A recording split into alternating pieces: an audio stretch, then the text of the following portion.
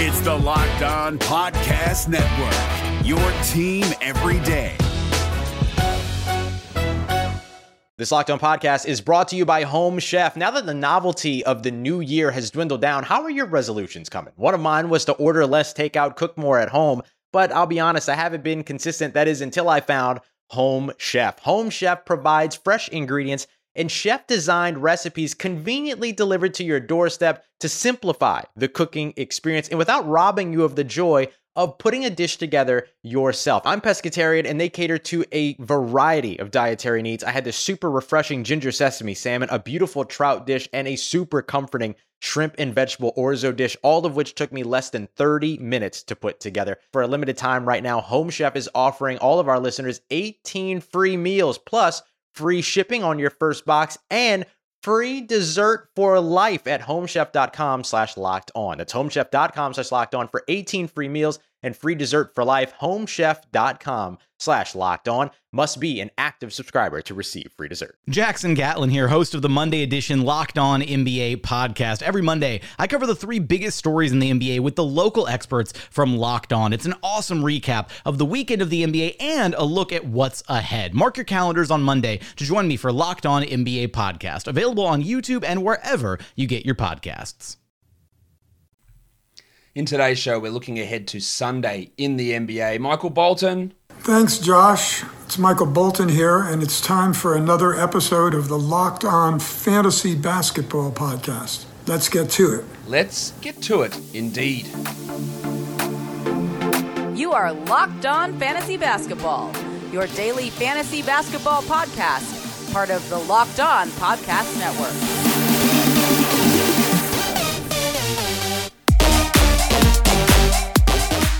Hello and welcome to the Locked On Fantasy Basketball Podcast, brought to you by Basketball Monster. My name is Josh Lloyd and I am the lead fantasy analyst at basketballmonster.com and at Yahoo Sports Australia. And you can find me on Twitter, as always, at redrock_bball and on Instagram at Locked On Fantasy Basketball. We're looking ahead to Sunday's action in the league. Now, recording this one a little bit early, so I might mention a player who gets ruled out later in the day.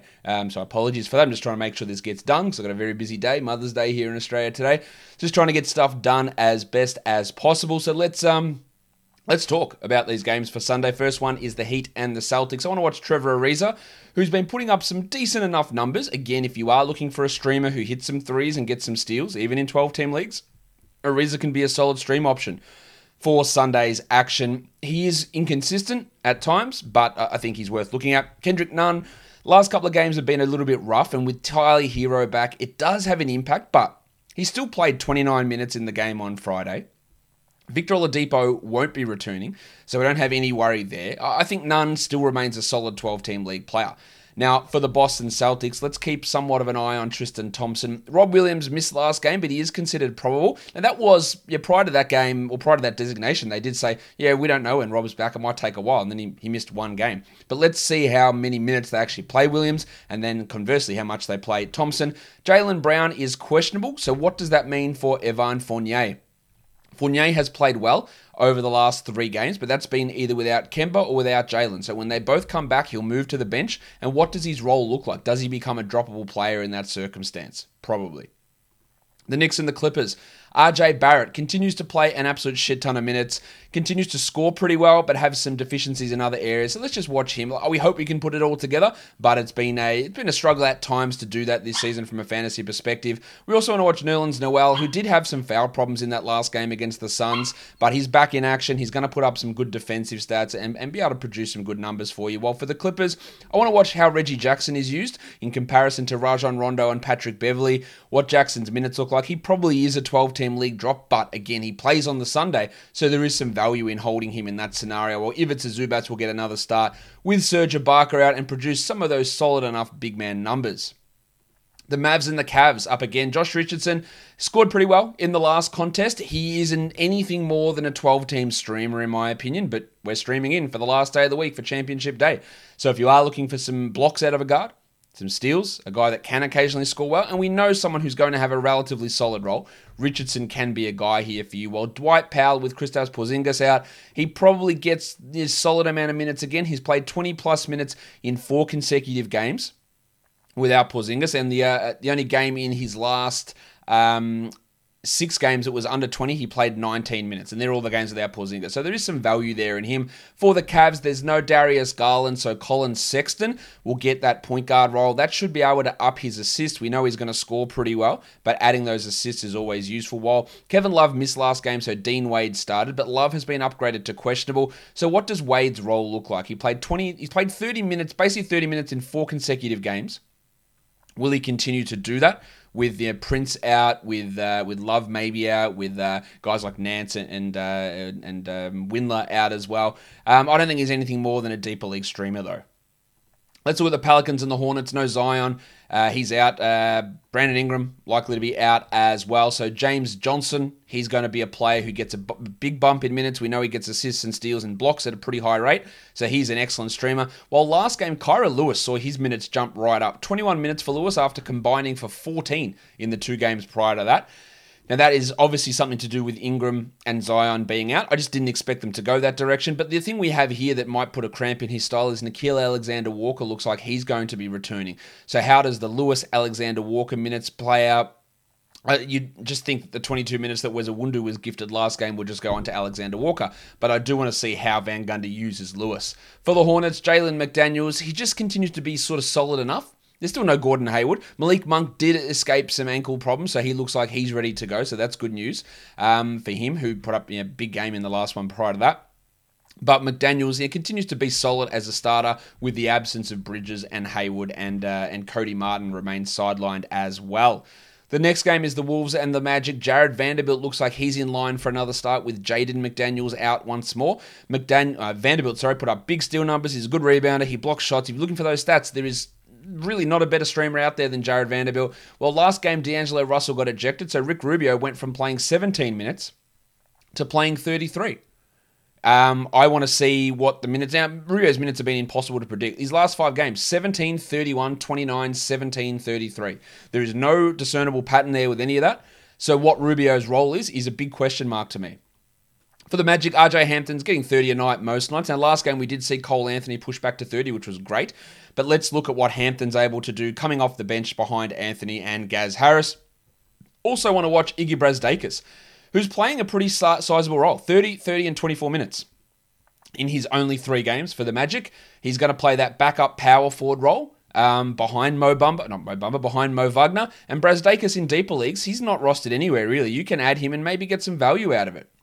Let's look at the Bulls and the Pistons. Pat Williams has started all season. I would say he's been solid enough, but obviously for a fantasy point of view, he's really only had value as a streamer, and with the Bulls back at full strength, his value isn't there, but I'd like to see him flash a little bit more than he has. While Daniel Tice at power forward again, production's all over the shop, we know that. Minutes tend to be all over the shop as well. He can be at least a 14-team league guy and maybe a 12-team streamer. While for the Pistons, back to that one. Who absolutely knows? Because they decided on Saturday it was a great idea to bring Mason Plumlee, Corey Joseph, and Wayne Ellington not only back to play, but to actually start them like a bunch of absolute dick noses. Look, why are we doing this? Now, will they actually play the back-to-back, or are they going to be too tired after one game? Probably they'll be tired, so let's watch what Alf Stewart does. Is that you, Mr. Stewart? Well, who the hell else do you think it'd be? Get in here, you pair of flaming galahs. Pair of flaming galahs. Dwayne Casey, Troy Weaver. There they are. Isaiah Stewart, hopefully he gets back to starting, but honestly, I just throw my hands up in the air and go, I have no idea what these dickheads are doing. Like, no idea. And let's also watch the depressed penis Sadiq Bey, who's been a little bit up and down in his consistency. At least he will continue to start, but the value for him does wax and wane a little bit. Let's look at the Suns and the Lakers. Jay Crowder returned last game, hit 6 threes off the bench. I imagine he starts back over Torrey Craig, but he can be at least a stream option. But, of course, we know.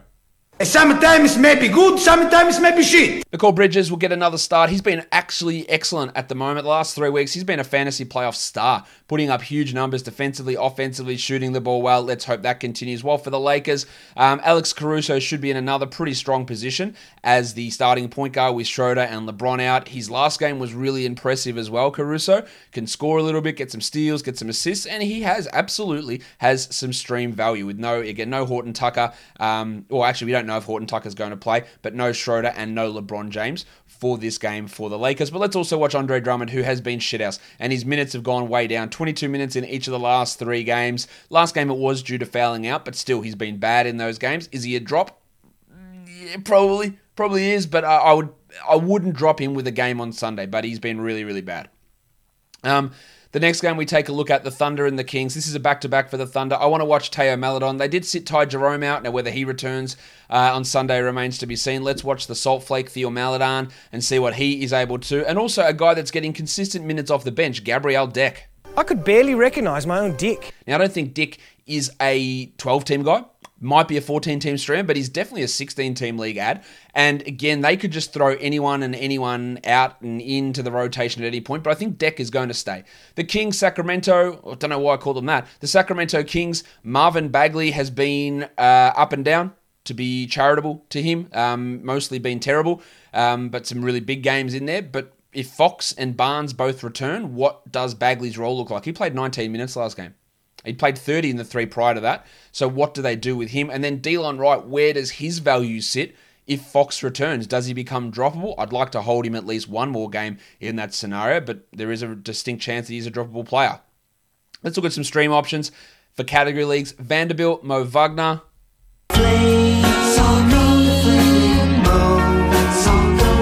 Just quietly, I did get the Adidas Flaming Mo sneakers. Looking forward to them arriving. I was able to get those. They released for some reason like 3 or 4 days early over here, so I was happy to get those. James Johnson, Jackson Hayes, Najee Marshall, 3 Pelicans with some stream value there. For points leagues, RJ Hampton, Najee Marshall, Jared Vanderbilt, James Johnson, and Mo Wagner. Guys, that'll do it for me today. Don't forget, follow along Apple Podcasts, Google Podcasts, Stitcher, Spotify, and on Odyssey. On YouTube, hit thumbs up, hit subscribe, hit the notification bell, and leave your comments down below, guys. We are done here. Thank you so much for listening, everyone. See ya.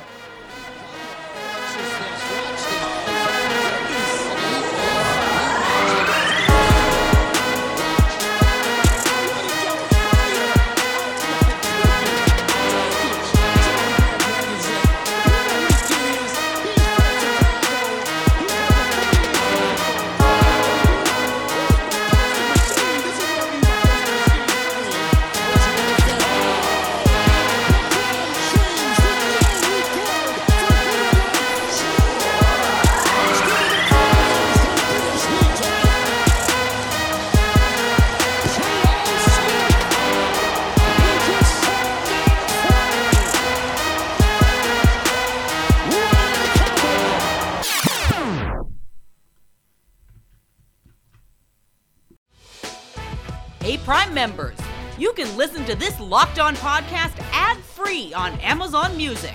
Download the Amazon Music app today.